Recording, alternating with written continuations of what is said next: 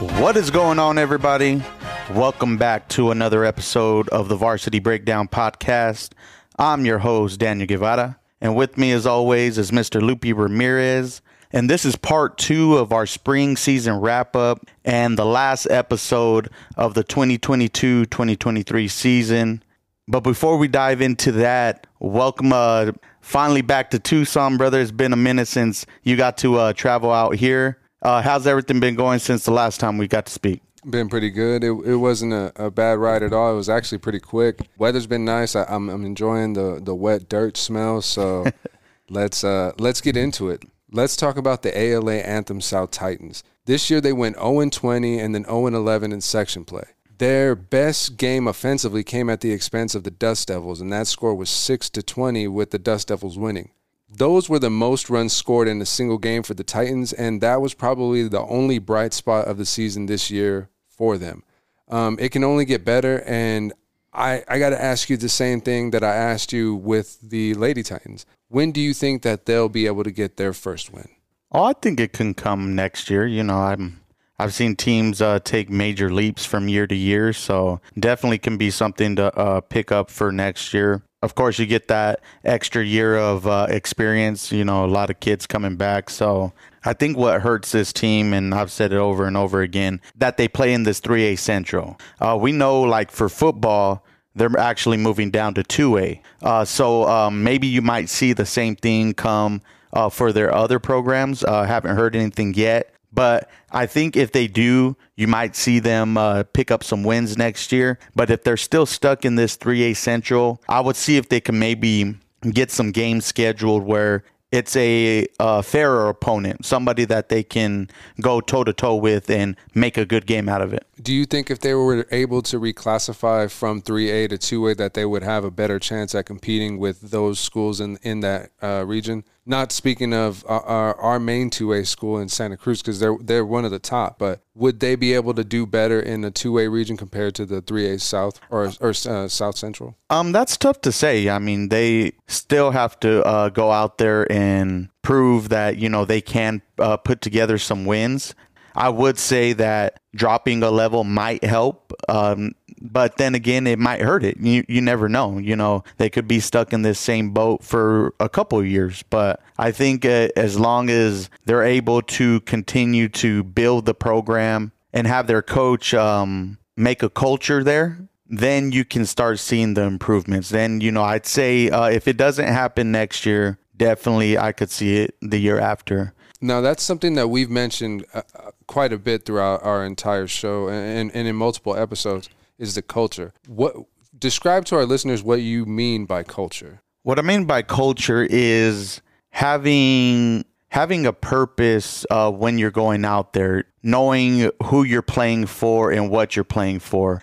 Usually a coach establishes a certain culture, whether they're going to just be a fundamentally sound team, whether they're going to be a team that travels, you know, wearing suits and, you know, things like that. But on the field, what I mean by that is having a culture where you guys know what to do when the ball's hit to you. You know how to play the small ball type of game, because we can see how much it affects other teams that are inexperienced in those fields. That culture hasn't been developed, but also a winning culture. Everybody, you know, wants to be a winner. And so if there's somebody in there that can stick around long enough to go through the bumps and go, you know, through the peaks and valleys, then you'll start seeing players and students buy into those programs and want to participate more. But if there's no culture established, if you're jumping from coach to coach every year, then you're not going to really build anything for that's going to interest a student athlete to go out there and play for that program. One thing that I don't know, this is just me being me, I hope that they can upgrade their uniforms to be on par with the ALA Ironwood Warriors, because the ALA Ironwood Warriors uniforms this year were just immaculate. Well, speaking of the Warriors, let's go into their season. They finished 9-14, but 7-5 in the region. Their best win came against Coolidge, where they won 18-3. And even though they had a losing record, their region play tells me that they could bring back a good set of players and build something over there. How would you say that that's going to pan out for them? Some of those key returning players that I have my eye on would be Caden Bray. He had 22 games played, and in those 22 games, he had a .275 batting average with 14 hits, and this was his first year on varsity. I'm also expecting Drew Rushing to come back with a better season next year. This year, he hit for .370 and had 10 stolen bases. And Ethan Buckner had a .228 ERA, and I'm expecting a lot more from those gentlemen from next year whenever spring rolls around. But in the same sense, they are losing a lot of players to graduation. Student athletes like Cooper Martinez, who batted .324 with 24 hits and 15 RBIs. Nathan Davenport had a .212 batting average with 9 runs. They'll also be missing infielder Dean Wood, who had 23 games played himself with a .234 batting average and 9 RBIs. Yeah, I wouldn't say that they're going to be missing too much when it comes to their seniors graduating outside of Cooper. But with the Warriors, I was very surprised at how well they played in region play. To have a winning record, especially in that stacked 3A Central, it's something I think that they're going to build on. And I could say that if anything, they'll be a 500 or maybe even a few games above 500 coming into next year. Next up is the Apache Junction Prospectors. Their overall record was 8-13, and they went 6-4 in the region. Their best win was against Cortez at Cortez, 15-2. They were dominant from the start, and they had their runs basically scored in the first 3 innings. Their worst loss came against St. Mary's. It was just an ugly shutout, 0-10. Some of the returning standouts that I'm expecting for next year is Connor Tresolier, the infielder who batted .387 and had 9 RBIs with 16 games played as a freshman in varsity.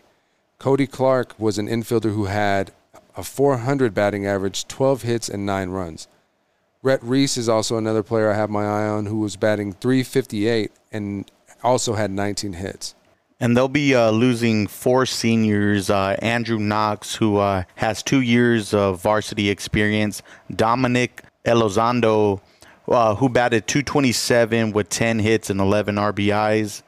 Jacob Glazener, who was a pitcher / first baseman. He had a 0.88 ERA with 85 strikeouts and a .268 batting average. All right, Branscombe, he played in 56 games and averaged .257 with 36 hits and 27 RBIs. And he's a 3-year player on varsity. With the Prospectors, they have a tough hurdle to get through, and that's the Vista Grande Spartans. But what have you seen from the Prospectors this year? Do you think that they're going to continue to trend upward, or do you think that this might be the best it gets for them? I definitely think that the way that the Prospectors are progressing right now and doing a lot better than previously expected, it's turning a lot of heads. They're not the same Prospectors that you would expect to have an easy game against. These boys are just like the girls. They're competing in this region that is very well for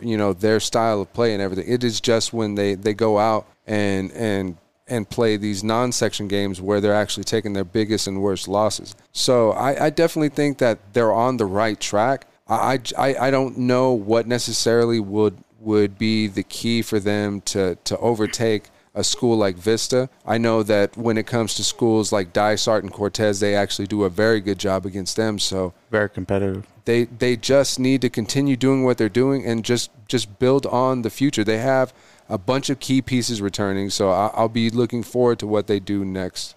All right, let's move into the Casa Grande Cougars, who finished 8-14 this year. 8-14-1 this year, and 3-7 in region play. This is a team that's going to be losing quite a bit of seniors this year. Mm-hmm. I believe it's 6 in total. Some of them are Sean Simmons, who batted .309 with 34 hits and 25 RBIs. And he just committed to Wilson State College. You got Cole Carmichael, another big bat who batted .368 with 75 hits, 45 RBIs, and a 4-year starter on varsity. Abram Garcia, a .266 average, 34 hits and 22 RBIs. Austin Graffius, who we know is a big bat and pitcher, he batted .298, had a 5.54 ERA and 92 strikeouts, and he's going to be heading to Grays Harbor College. You have Jesus Gonzalez, who batted .174 with 4 hits and 1 RBI. Braulio Lopez, who didn't play baseball until the 1920 season during COVID. Quite a big number of players than we're used to for a program. How do the Cougars regroup, especially playing in a tough 5A region? We know how brutal it is to play in that region. How do they regroup and bounce back coming into next spring? Well, for me, I just feel like Coach Bettina just has to find the pieces that are going to at least mimic or give you the same amount of work as those pieces that are leaving, talking about Graffius, talking about Simmons, guys like that. Once he's able to find those players, I'm pretty sure it's just going to be plug and play. They didn't really have too much of a spectacular record. They did make the playoffs, but they were taken out after their first game or in their second game after taking down the Lake Havasu Knights. Overall, it was an equitable year for the Cougars. I think that even though they're losing a large group of seniors, that I'm still optimistic that they'll fare justly in their 2023-2024 campaign. Any highlighted players that you got circled for next year? Of course, there was Alterna Fatty Gant, who batted .219 with 16 hits and had a 4.56 ERA. Ramsey Rodriguez batted .220, had 9 hits and had 6 ribbies himself. Chris Diaz-Cruz had a .276 batting average and a .475 on-base percentage with a .905 fielding percentage. Those are definitely 3 players that I have on my radar that are going to be looked at much more as leaders in the seasons to come. Okay, let's move on into the Coolidge Bears, who finished 12-13-1 and 3-8 in region play. Had a big win this year over San Miguel, winning 32-10, and they were in the talks for making the playoffs in the later part of the season, something we were not used to from Coolidge coming into last year. So you see Coolidge take a big step forward, first off crushing the amount of wins that they had from last year. Now it seems like they're establishing some over there. Coach Rico and his staff have definitely got these players bought into his program. How do the Bears continue building what seems to be almost a playoff caliber team? What I see is they need to come together. That's one thing that in any sport, not just the Bears, and in any team, you're going to have everybody from all different walks of life on your team. You're going to have people from all different ages. They're going to have so many different, family things. You're going to have to look beyond that and just try to work your best to navigate everybody's not only feelings but talents as well, and understand that people are going to be talked to different than others.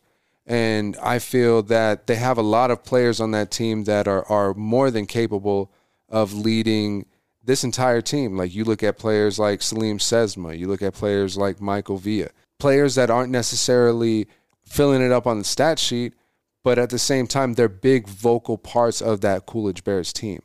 I feel like if the players on that team were able to be a little bit more cohesive to the point where they wouldn't allow small spats to interrupt not only the players' position in the game, but put the team's position in jeopardy as well when they leave or make a sudden rash decision. So I feel like stuff like that will help the Bears excel past their 12 wins and be a better team.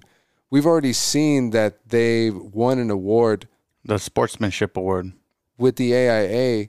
So the fact that they were able to turn it around and get the eyes of the AIA on them with that turnaround, it's brought notice to the spring sports here in the Pinal County area. Some of the players are going to be losing this year is going to be Troy Davis, batted .301 with 37 hits, 21 RBIs. Junior Enos batted .294 with a .455 on-base percentage and 5 hits. And Anthony Ruvalcaba, who batted .400 with 24 hits and 16 RBIs. So not losing very many players. They're still a very young team. To me, I think the big step that they need to make first is going to be small ball. You know what I mean? Learn what to do when the ball's hit to you. Learn different situational awareness type of plays, so that way when the ball is hit to you, you know what to do with it. I think number 2 is the maturity level.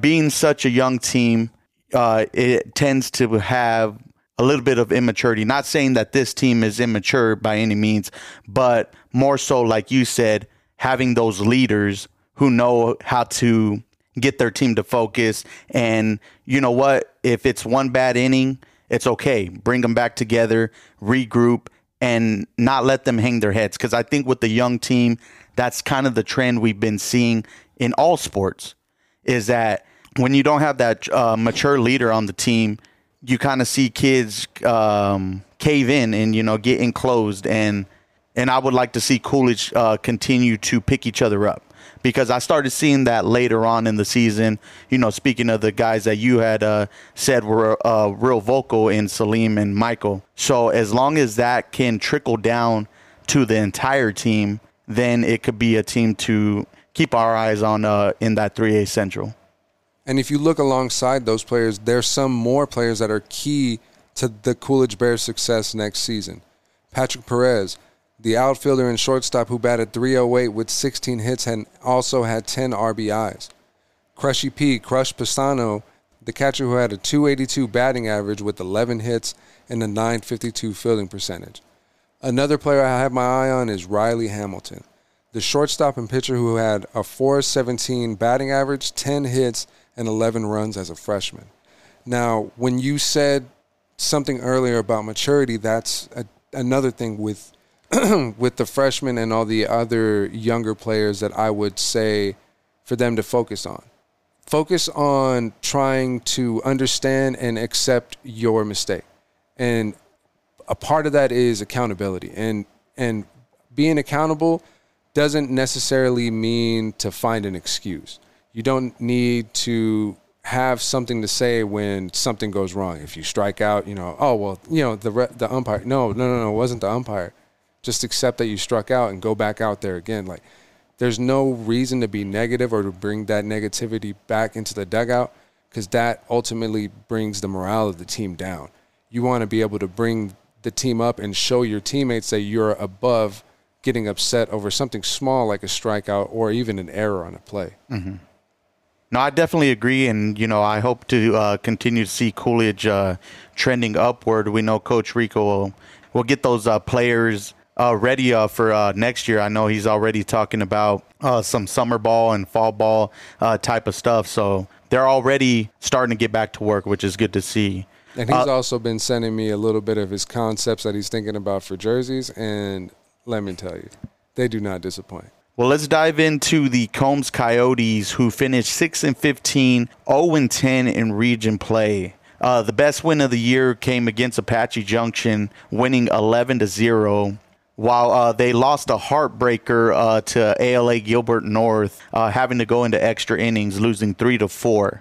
They're going to be losing 4 seniors for next year. Peyton Eastman, who batted .286 with 26 hits and 13 RBIs. Connor McClellan, who batted .179 with an .881 fielding percentage and 7 hits. Avery Ruano, who batted .243 with 18 hits and 16 RBIs. And Brandon Sather, who batted .426 with 26 hits and 10 RBIs. So Coach Kimball, they have a little bit of work to do. They play in the same region as Post and Butte, which is, to me, another tough region in 4A. The Coyotes, for me, have to get better in the region first and foremost. They got to pick up some wins there. When you go 6-5 outside of your region and then majority of your losses come from in the region, you're not going to really turn many heads. And I think that if they start there and pick up a few wins here and there for next year,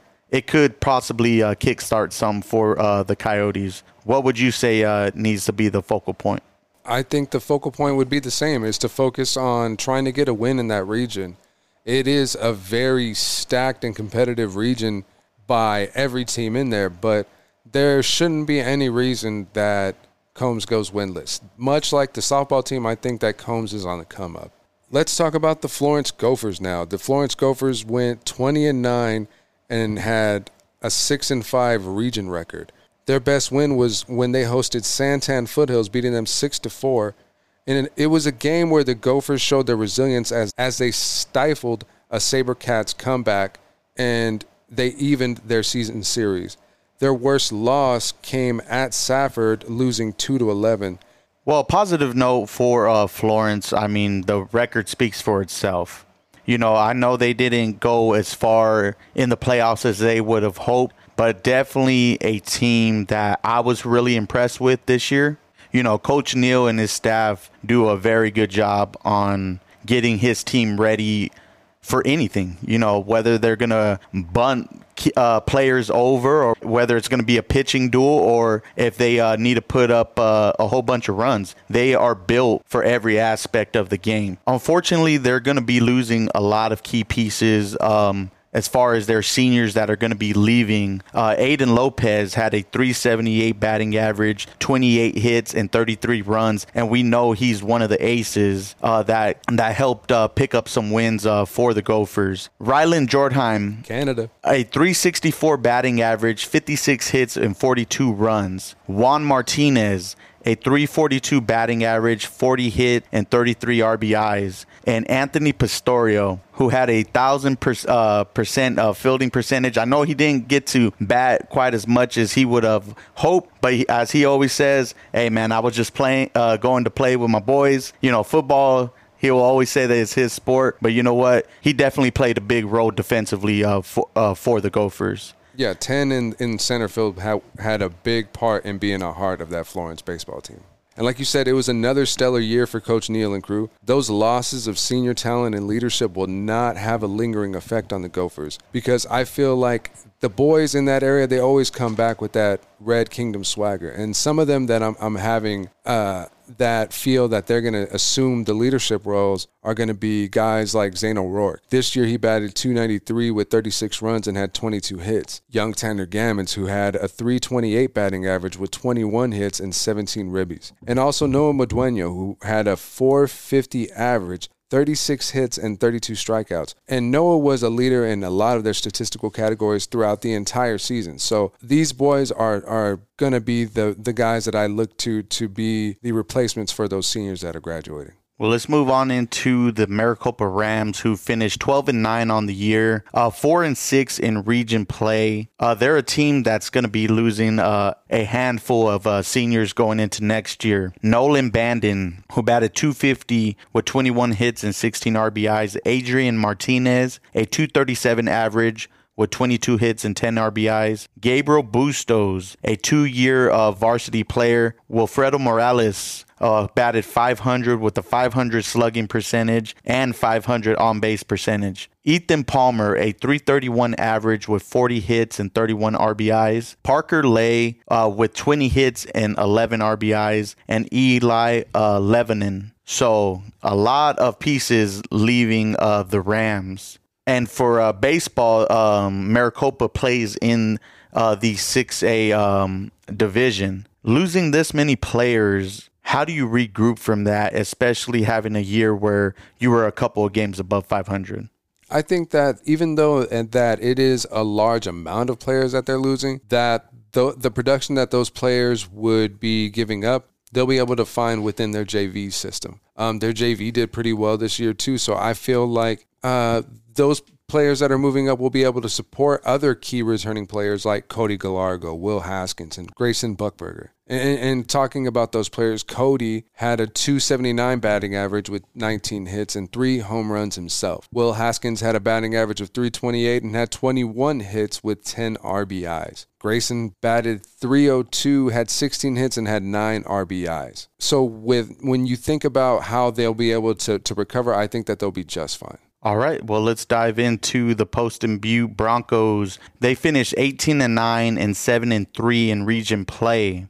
The seniors they're going to be losing are Connor Lopez, who is the big bat and pitcher, who batted .471 with 41 hits and 9 home runs, which is a new school record. He had a .193 ERA with 7 wins and 81 strikeouts. Colin Atkins, he batted .200 with 10 runs. Tanner McKenzie, another big bat, batted .444 with 40 hits and 4 home runs. Samuel Russell batted .500 with 3 RBIs. Bryson Lopez batted .358 with 29 hits and 16 runs. Anthony Escamilla batted .277 with 23 hits and 21 RBIs. A great season for the Broncos. I thought they were on the brink of being able to possibly win their region, but came up just a little bit short, but still good enough to make the playoffs. Picking up a win against Thunderbird, but they ultimately ended up losing that heartbreaker to Mesquite 1-0. But still a lot to be proud of when it comes to the Broncos. How do you see their future looking when it comes to losing some big bats and a big ace on the mound? You can't replace a player like Connor Lopez. Connor Lopez is like one of those once in a season type players. Like we had that last year with Angel Flores, and Connor Lopez is that guy this year. The thing about Connor that is most impressive to me is that he's a multi-sport athlete. He kills it in football. He when he comes into basketball, he kills it in basketball. And when he's done with basketball, he comes in and he kills it in baseball. Guys like that are once in a lifetime. That's why this Sun Devil recruit is going to be a name that we're going to hear constantly throughout our lives. I promise you. But the one thing that I think would help Poston Butte recover would be maybe not play so many games where they have back-to-back games against the same school. I feel like a little bit of more variation in their schedule would be best for not only them but everybody in their section, because it seems like everybody that they played back-to-back was in their section. Gotcha. Definitely a different perspective on it. But, I think that the Broncos are going to be just fine. They got a lot of pieces still returning. And, it's always seems that this team can cycle players in and out, and they'll get their opportunity to shine. And you're definitely going to see that come from the Broncos next year. But let's move into the Santa Cruz Dust Devils, who finished 10-13, 5-5 in region play. And this is a team that had a tale of two halves. First part of the season, we seen them struggle quite a bit, especially in tournament play. And we weren't sure if they were going to be able to bounce back from that. But come to the second half of the season, they turned things completely around. And I think that they had a couple opportunities to possibly win their 2A region. And they did make the playoffs, which is another plus. Being 3 games under 500, you don't typically see that, but you see teams like Santa Cruz, Casa Grande, that even though they're playing tough opponents, they're playing very quality opponents that help out their strength of schedule. And I think that's what helped them get back on track in the latter part of the year. They're only losing 2 seniors in Manuel Olvera, who batted .290 with a .585 on base percentage and 20 runs, and Giovanni Rodriguez, who batted .667 with 2 hits and 4 RBIs. So a lot of their core comes from their freshmen and sophomores, who are going to be the leaders of this team and can help get Santa Cruz, not just barely making the playoffs, but winning a region championship and giving themselves a higher seed and get the respect that they deserve. Because I think, they kind of get overshadowed by softball, quite a bit. And that's just because of the successes of softball right now. But this is a team that that has the potential next year or in the coming years to be a really stellar team. And having players like Jonathan Ramos, who at catcher batted .296, had 21 hits and 15 RBIs. Joaquin Ramos, the outfielder, batted .316, had 18 hits, and had 13 runs batted in. And young Larry Ramos, the pitcher and catcher, who had a .241 ERA, batted .206 and had 16 runs himself. And you can't forget about Daniel Contreras. The pitcher and infielder had a .194 ERA and had an on-base percentage of .403 with 6 hits as a freshman. So, like you said, a lot of their young core could just use a little bit more experience. And one thing that I'm most curious about is the future of this young core and the possibilities of how some of these student athletes' potential winter sport changes will affect their springtime play. I remember speaking to Jonathan Ramos. He had mentioned that he may not play basketball this next year, that he was possibly considering wrestling. You think about that, you automatically assume that maybe he's going to get a little bit bigger. He could definitely very well slim out. You never really know. Depends on where he decides to wrestle at, if he does decide to get into wrestling. So stuff like that I'm factoring in to the Santa Cruz's success next spring. Well, let's go into the Santan Foothill SaberCats, who finished 17-9 and 9-2 in region play, coming up a little bit short in the region championship, losing to Valley Christian, who we know is just a monster of a program. But the SaberCats, I mean, what a turnaround from, we'll always say that about them, because in every sport, I think that they excelled way more than what we thought they were going to do from the beginning of the year. You know, they are very senior heavy, though. Yes. So I'm interested to see how their returning players and players that are coming up from JV can help the loss of some big names. I mean, Dimitri Finch batted .345 with 49 hits and 29 RBIs.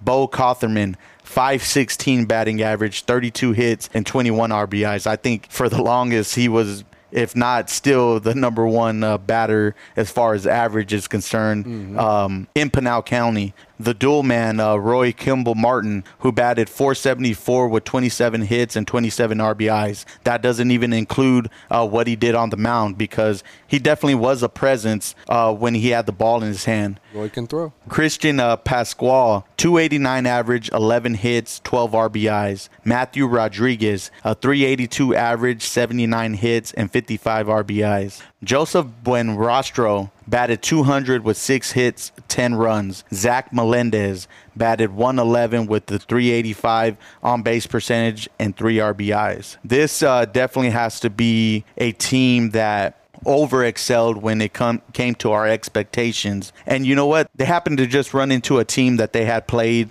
in their region, which was the Valley Christian Trojans. And as I said, this was a team that not very many 3A teams can say that they beat this team. You know, so for Santan Foothills to be able to hang with them, you know, I'm beyond proud of what they accomplished this year. And, you know, I know that if they can get some pieces filled, we could possibly see this team running back again next year. Yeah, there are a lot of spaces on that roster that are definitely going to need some filling. But let's talk about the players that we know that are definitely coming back. Players like David Robaloth, who will have his senior season next year. In his junior season, he batted .432 with 32 hits and 24 RBIs.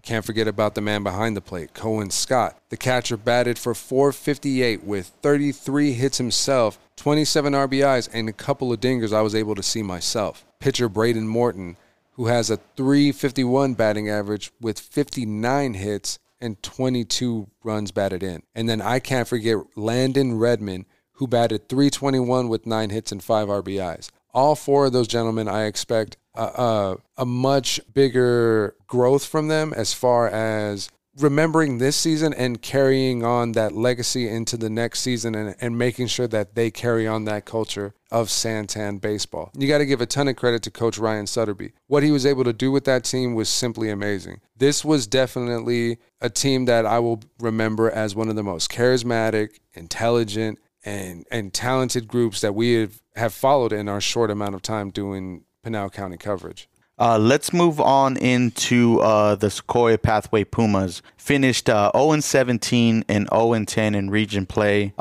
Just like the softball program, it's a program that is still developing. There are some players to keep your eye on from this team, which is Cooper Yazzie, Aaron Hendricks, Bradley Carpenter, and Brody Hall. Although they didn't pick up a win this year, it's definitely given them some experience going into next year. I know it's just, like I said, it's just a program that is trying to find their identity. I think this is back-to-back seasons where they haven't had a win. So that's where they got to start first. What do they have to do to put all the pieces together to go out and pick up a victory? Because there's definitely some opponents out there in the 2A division that they can pick up victories from, but at the same time, one of the things I always say is they're not known for their spring sports as in softball and baseball, and it all goes back to me saying I think a lot of the talent goes elsewhere in order to play, and that's why you're not seeing the development yet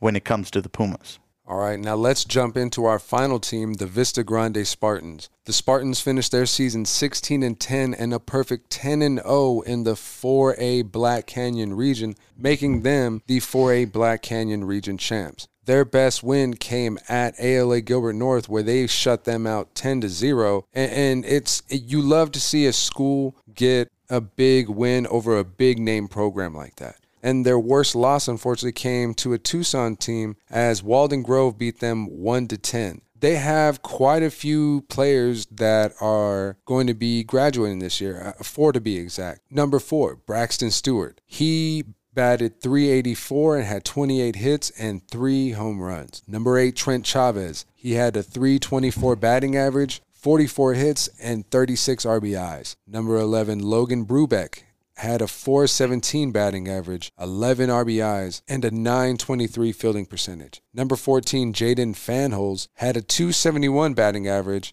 45 hits with 38 RBIs, and he is a Central Lakes College commit. Go Raiders. I feel like whenever I say that, I can't just say go Raiders. I got to say, hey, go Raiders.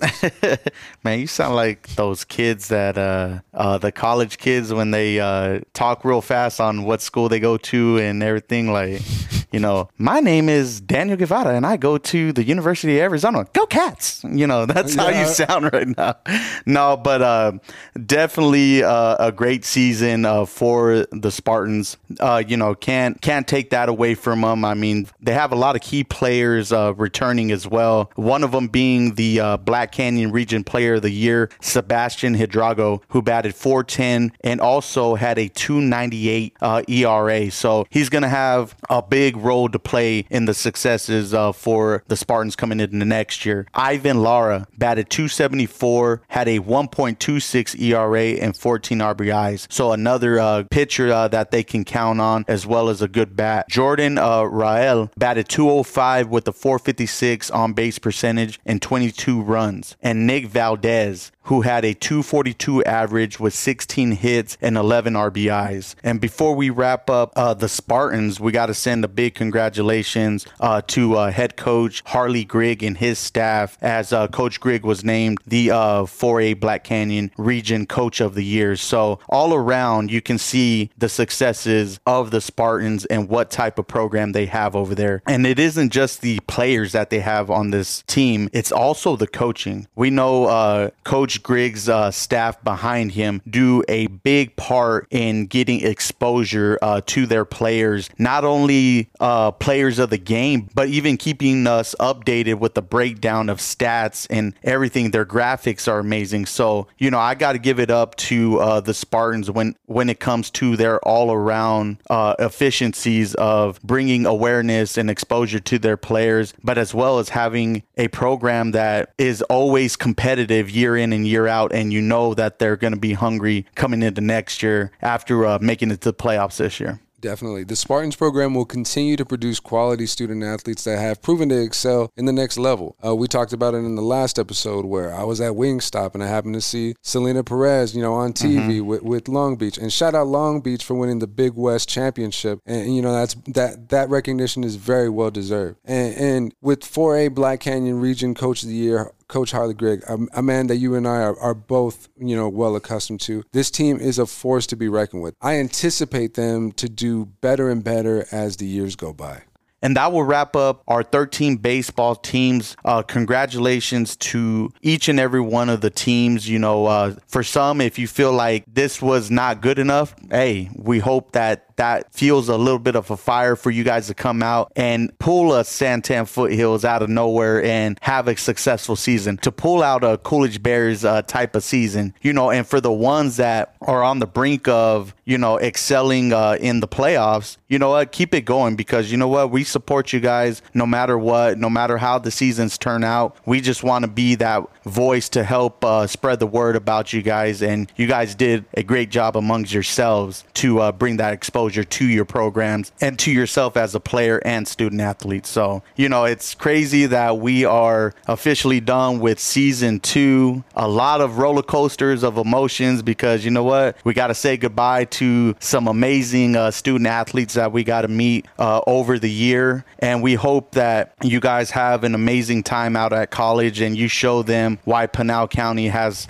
some amazing student athletes that are hidden gems out here. So, if you're a scout or you're a coach that's listening to this, come out and take a look, because in every one of these programs, I guarantee you'll find a couple of student athletes, and that's in both the softball and baseball programs. That's in basketball. That's in football. We just need to, as a community, continue to spread the word of what's going on out here. And we hope that coming into this summer, we can bring in some players that are going to be departing to college, catch up with some players that attended their first year of college, and bring on some coaches as well, because I know that we would like to hear their thoughts, on their teams and what they expect going into the 23-24 season. That's right. I can't believe that this year is already done as far as spring sports is concerned.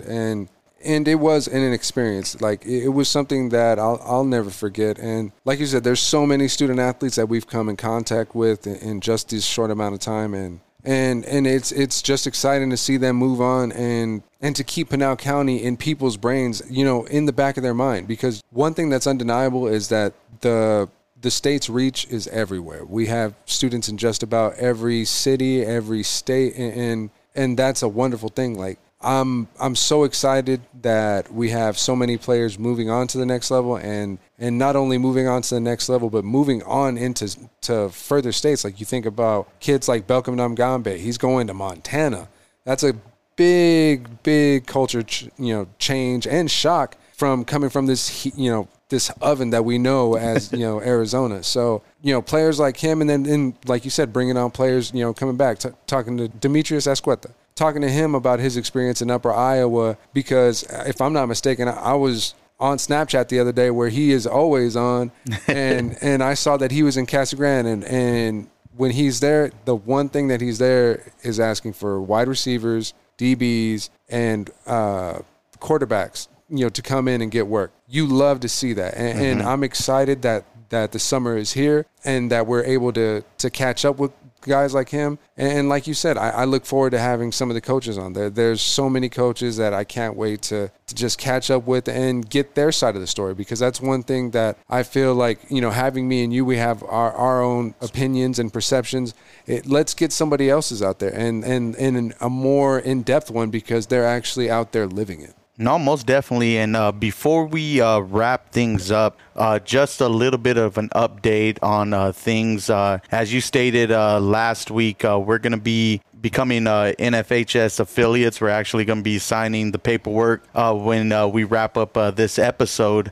So if you guys are interested in streaming services, we are going to be doing that full time. So if whether it's a high school event, junior high, Pop Warner, anything you can think of that you want broadcasted, we have a team we put together to get things started and put that out into the market and see where things go. Because once streaming takes off, we're going to get very busy very quickly. And lastly, we got some awards that we're going to be getting ready to give out when it comes to baseball and softball. We're going to be having our breakout players for each sport, as well as our coaches of the year. And you have our 3 nominees for each category. Would you care to share that with the viewers? Yes, I will. This is the first time we're actually ever sharing our nominees, because this is something that we usually just keep private to ourselves, and then we just end up selecting the winner and announcing it. But this year's coaching nominees for Varsity Breakout Coach of the Year is Vista Grande's Harley Grigg, Santan Foothills' Ryan Sutterby, and Coolidge's Justin Rico. Our Varsity Breakout